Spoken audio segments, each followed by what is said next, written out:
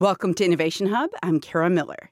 If you're wondering what happens when politics and technology link arms with the aim of convincing you of something, imagine walking down the street in the 1930s in Atlanta or Houston or Boston or New York or San Francisco or Cleveland on a summer's day when FDR was speaking on the radio, and you never missed a word because every car would have its windows open and every store would have speakers on. So you would just walking down the street, you could hear the entire fireside chat. Historian Jill Lepore says that Americans and our politicians have long believed that technology could be used in the service of politics.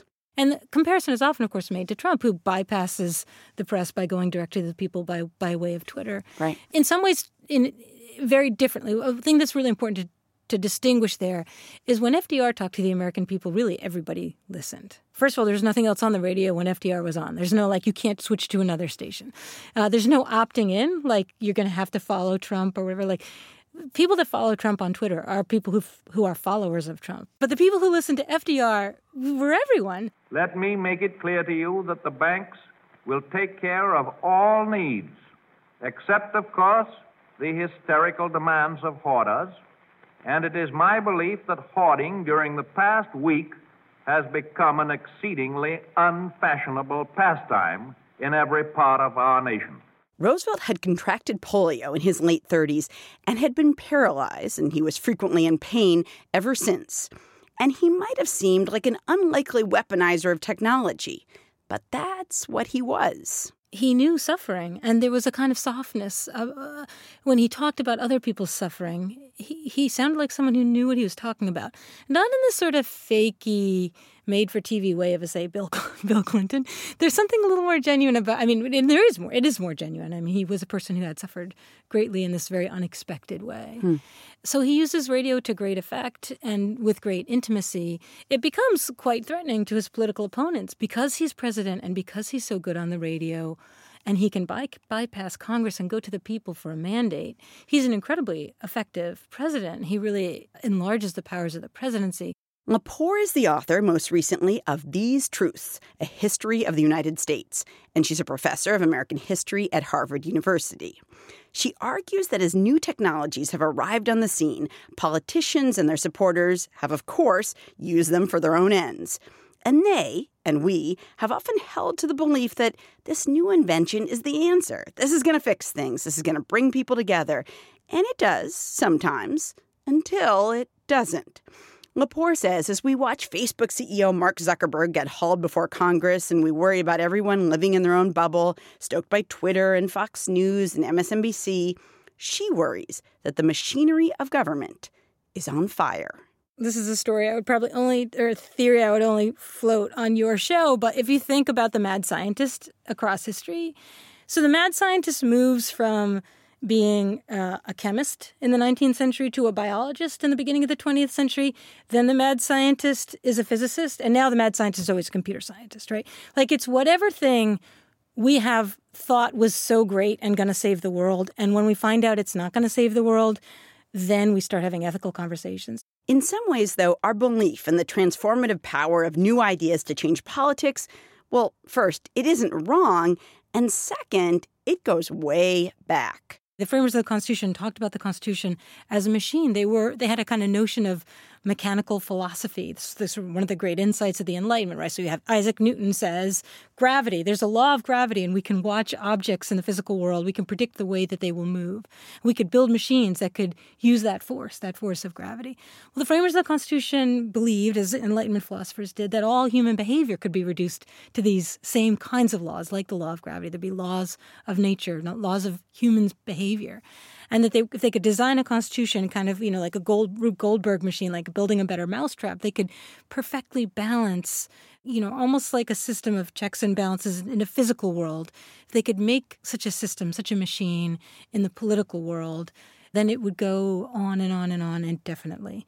So when the system didn't really seem to work, they often were seduced by the idea that technological fixes could make that little tinkered adjustment to the machine when it started to seem to have a bit of a kink in it. And that was just the beginning of our belief that political problems could have technological solutions. New, cheaper newspaper presses could spread information to lots more people and create an informed public. But as you might know, information isn't always reliable. Newspapers can get tabloidy, outlets can be partisan. The abolitionist Frederick Douglass thought in the mid-19th century that steamships and telegraphs would change everything because, quote, a revolution cannot be confined to the space or the people where it may commence, but flashes with lightning speed from heart to heart. And to be fair, he wasn't wrong about steamships and telegraphs. They absolutely change things. Douglass is really kind of invoking Benjamin Franklin there. Franklin, when he was trying to explain like what the Enlightenment meant, he kind of talked about lightning, like when lightning strikes and it illuminates everything. And this real, I don't know, just there's a kind of weakness in people that want to argue for the transformative power of technology to invoke the striking of lightning. So, Douglass had a broad faith in technology as progress, and then he had some specific forms of optimism, which were around transportation and communication, but also representation. Douglass was a huge advocate of photography as the most democratic art. He thought that photography could help end slavery, but not just end slavery, but actually end racial discrimination. Because if people could be depicted accurately and not in racist caricatures, no one could really believe the lie of racism anymore. If you could look at a photograph of a person and say, this is a person like I am a person, you couldn't believe that other people were not human. And it's actually such a stirring belief to believe that that's what photography would do. And in some ways, he's kind of right. I mean, but it's more right to say that when people see themselves in photographs, and their ancestors in photographs. So you have a photograph of your grandmother all of a sudden. Then you can see your own worth in a way that really matters. But you can think about how the correctness of that argument when you think about something like Black Lives Matter, right? Which is a social movement, a protest movement, but that has a very specific relationship to a technology of communication. In fact, a form of photography, which is live streaming, right? I mean, it really starts in the early 1990s with Rodney King, whose beating was captured on a camcorder. And, what Frederick Douglass believed about photography, which would also involve photographing the institution of slavery, was that if you could lift it, like the white people just couldn't see. They just couldn't see their way clear. They couldn't see that Black people were human, and they couldn't see how evil slavery was because they didn't ever see it. Or, white people in the North didn't see it. And if you could just lift that veil and people could see what people's lives were actually like, we would all treat one another better. And this injustice, this gross, just horror, genocide would end. And that's what Black Lives Matter also believes, right? If we could just lift the veil, if we could just show, we have this footage of Tamir Rice, and it doesn't, then justice doesn't come. Right. Like although what happens in those trials, it's both. Although one of the first things that popped into my mind when you were talking about Douglass and like that theory about photography being a breakthrough technology is that very famous photograph of the girl running down the street naked in Vietnam because the area had been napalmed. And in some ways, photography was a technology that brought realities to people who were nowhere near those realities. Sure. And could change perception. We could make a long list, and like your listeners could call in with a long list, and it would be really thrilling to make. I mean, you think about the Farm Security Administration photography of Dorothy Lang. I mean, we can make a long list. Sure. But on the other hand, you could point to the postcards of lynchings that were souvenirs, right? That's where our faith in technological change is always misplaced because people make these technologies and they use them the way they want to as people. They bring to them their beliefs. And that's why the technological fix to broken politics will just only ever be a temporary patch.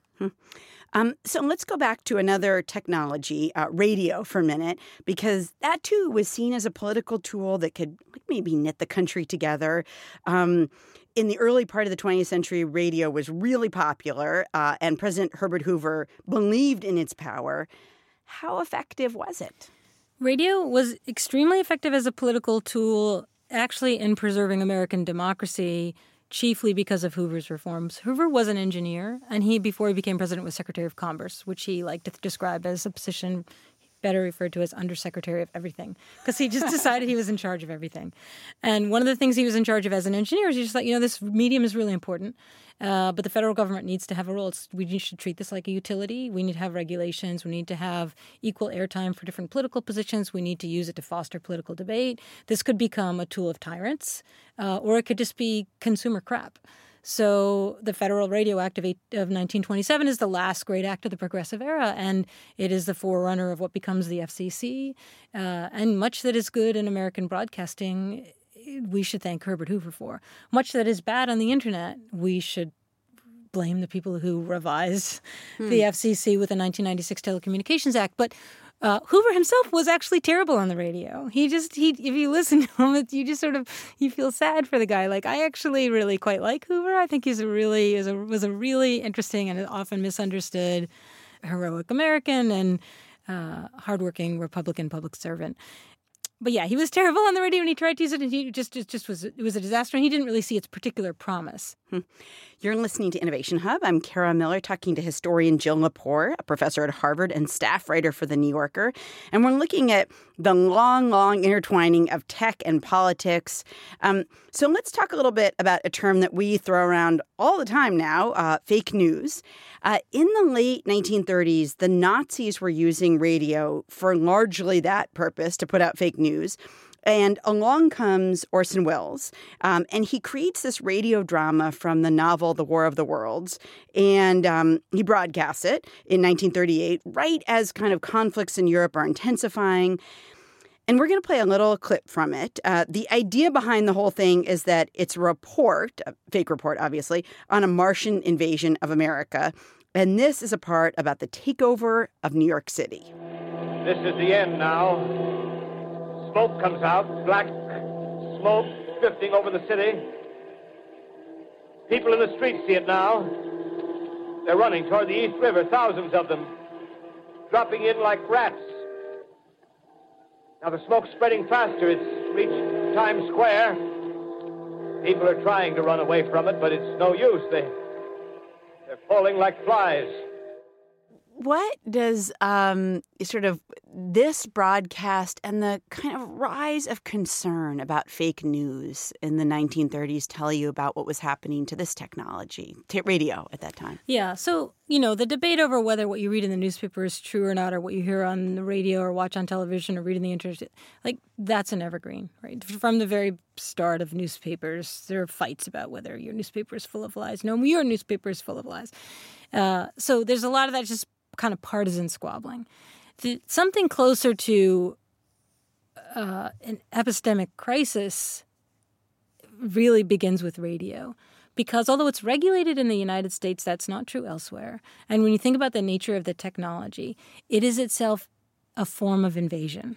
Like, people who are listening to me right now, like, maybe you have your earbuds in, and it's like I'm in your head. It's like I am trying to get inside of behind your eyeballs. And before early radio, you had to have headsets on. You didn't just listen to the speaker. So people would gather in their kitchen and they'd all put on their headsets and listen. And it was like in your kitchen, it had invaded your home. The concern that early social scientists had, because all the social science research on radio early on, was that it would be a tool for propaganda. How could it not be, right? There was no answer back. There was no page-by-page comparison, like different op-eds competing. Like, it was just someone was in your head telling you something. And so in the United States, there are all these really quite ingenious efforts to counter that almost inherently propagandistic nature of the technology with format. America's Town Meeting of the Air. Where there was just a debate every week. It was a live debate before a live audience, and people would shout out questions after the debate took place. And then you were supposed to listen to it and then with your friends afterwards have your own debate. So, like, should the United States have compulsory national health insurance? It was a debated in the 1930s on the radio. And you were supposed to have, like, a party at your local library and listen to it. And, like, that, it was a way to sort of say, like, don't just listen, don't believe everything you hear on the radio. Partly because once Hitler came to power, he appointed Joseph Goebbels as Minister of Propaganda. And basically from his desk, Goebbels could to broadcast to every German household. Diese Wiederherstellung der Ehre unseres Volkes ihren äußerlich sichtbarsten Ausdruck fand in der Einführung der Wehrpflicht, der Schaffung einer neuen Luftwaffe. Not only that, I mean, this is a way to institute the fascist power of the state. That is what fascism is. Like, the state tells the people what to believe. But there was a propaganda campaign of long-range radio broadcasting into North and South America. And a lot of Americans listened to what they thought was radio from Europe, but was Nazi radio, and was just what was called at the time fake news, because it was just broadcasts about, oh, well, the French have finally given in. I mean, it was just lies about stuff that had happened, but it was all about an alleged Jewish world conspiracy. And so the fascism in the United States that arose was hitched to that fake news that was being broadcast out of Germany. Wells, when he decided to do War of the Worlds, he later, would say he was trying to propose to sort of essentially vaccinate, to inoculate the American radio listener against fake news. So we're going to leave it right there with that fake news sentiment for a moment, and we're going to come back and talk more with Harvard historian Jill Lepore about the Internet and how that has combined technology and politics. And if you want to hear actual episodes of the 1930s radio debate program that we just talked about, we've got the link for you at innovationhub.org. You can hear debates about Social Security and whether machines will come to dominate men. We will get back to the show in just a second, but in the meantime, we'd love it if you could take a minute to leave us a review on Apple Podcasts. It'll help more people find their way to the show. And I read all the reviews myself, so if you love a particular kind of segment and you want me to know about it, go for it. Welcome to Innovation Hub. I'm Kara Miller, continuing my conversation with Harvard historian Jill Lepore. And we're talking about how a bunch of technologies have been seen as great boons for politics until they turned out to have more downsides than maybe people anticipated. And actually, some drafters of the Constitution thought of that document as a machine, one that was designed to create the optimal political system. The abolitionist Frederick Douglass had great hopes for the equalizing power of photography and steamships and the telegraph. And President Herbert Hoover thought radio was going to be amazing. My fellow citizens, this broadcast tonight marks the beginning of the mobilization of the whole nation for a great undertaking to provide security for those of our citizens and their families who, through no fault of their own, face unemployment and privation during the coming winter. Except Hoover knew regulation of the airways would be key. And as radio and then TV spread across the country, networks were often restricted from embracing too much partisan political speech. But more than 50 years after Hoover gave that radio address that you heard, the term of another president, Ronald Reagan, brought the repeal of something called the Fairness Doctrine, and media outlets suddenly became freer to say what they thought. Hi, I'm Bill O'Reilly. Thank you for watching on our very first day. How did it happen? How did television news become so predictable and in some cases so boring? Well, that was the debut of Fox News in 1996, less than a decade after the Fairness Doctrine was repealed. And as Fox and then MSNBC turned into technologies that were married to politics, another technology was quietly rising: the Internet. Its seeds had been planted by a part of the Defense Department called the Advanced Research Projects Agency, so it was called ARPANET. But Lepore, the author of These Truths, A History of the United States, says many of the folks who were influential in those early days of the web's commercial development, they were people who chafed at the notion of any sort of governmental control. No one could anticipate what has happened with the Internet. There's a whole lot of bits and pieces that go in to what we now call the Internet, which is what we mean includes the web and includes social media and includes access on our smartphones. I mean, even what the Internet means is like a much broad and sort of messy set of things rather than one thing. Then they all have quite long origins. But in terms of a specific thing, which is opening the Internet to commercial traffic, and then anybody can get an email address and can browse what comes to be called the web. And how is that going to work? The people who had been planning for that specific piece of what we mean when we say the Internet, some of them were anarchists or former anarchists, but most of them were libertarians. And a lot of them were affiliated loosely with a think tank with which Newt Gingrich was affiliated, called, I think, the Progress and Freedom Foundation.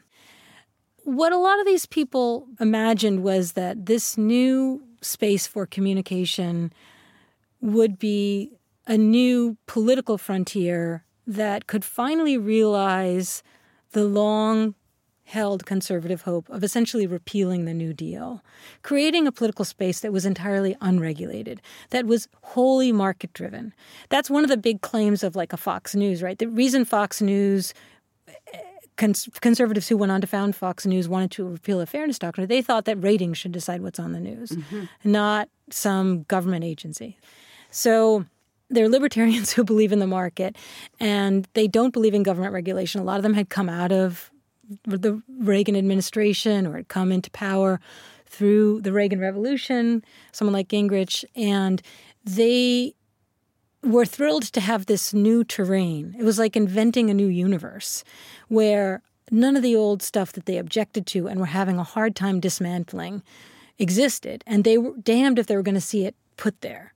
And so they, write this Magna Carta that's about freedom, and they write all these manifestos, a Declaration of Independence for cyberspace, in which they say governments of the world do not belong here. This is a space free from government. And some of this, as has been really carefully traced in a wonderful book called From Counterculture to Cyberculture, the stuff that comes from Stuart Brand, a lot of these people were hippies in the 1960s, and then they became libertarians. A lot of hippies moved in that direction. It's not that far to imagine going.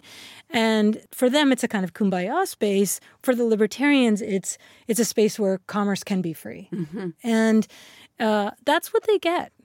And we live in what that looks like. So I think one of the things that people tend to believe now, and not wrongly necessarily, is that we're awash in news coverage, all news, TV networks, news on the internet.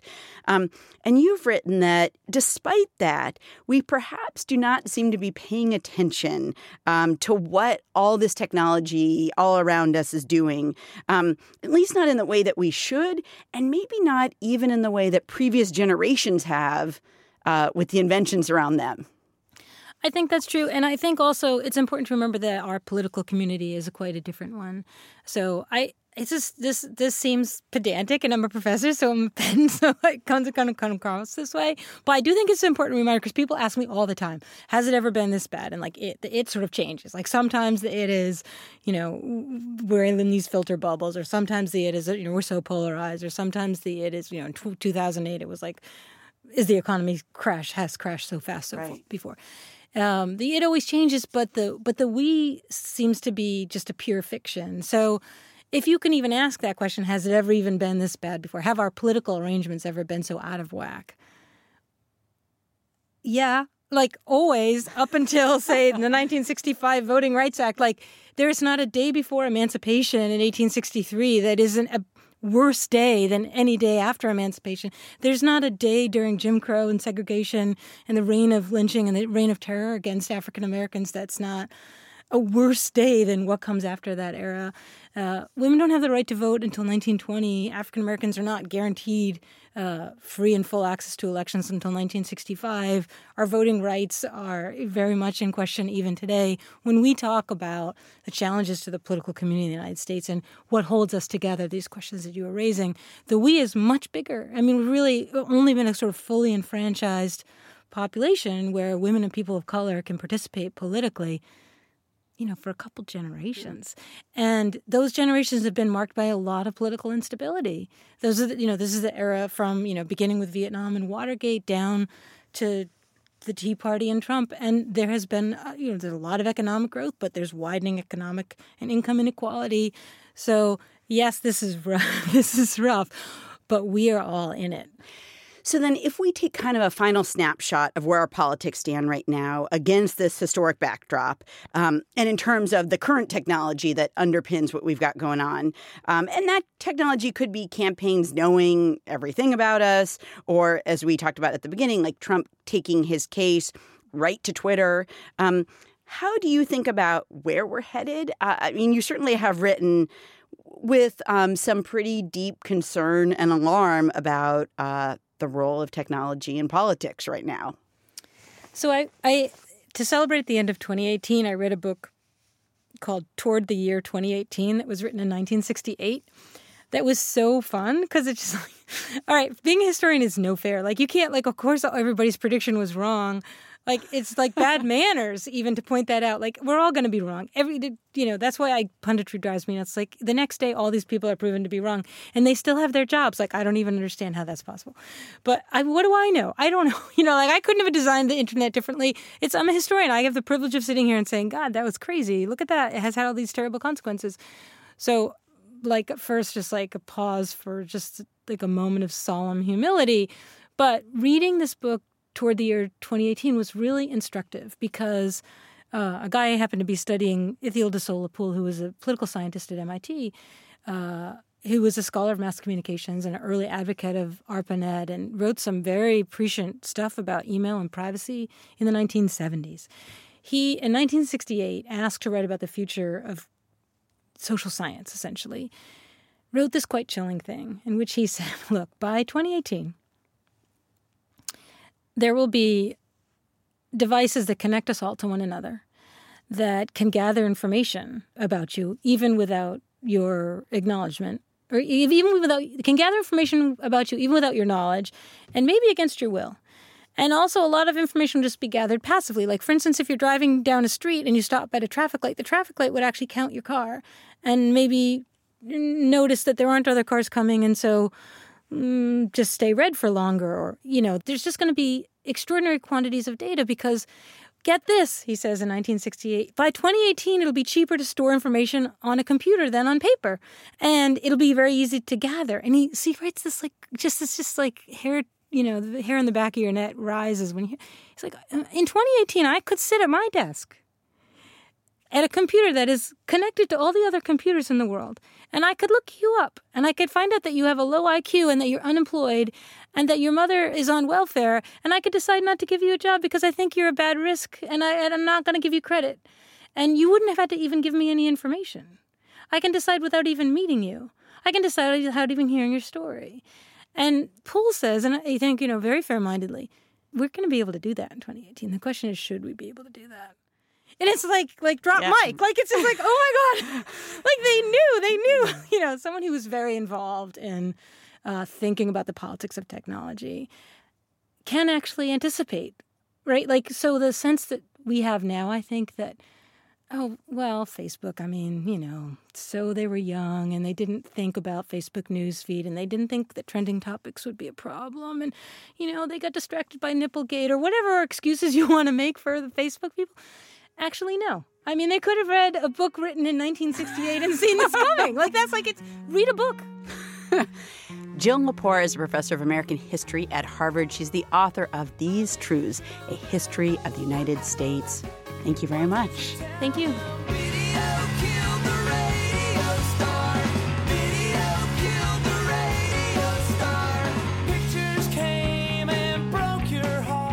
You can find more information about ARPANET, the predecessor to the modern-day internet, which was funded by the government, at our website, innovationhub.org.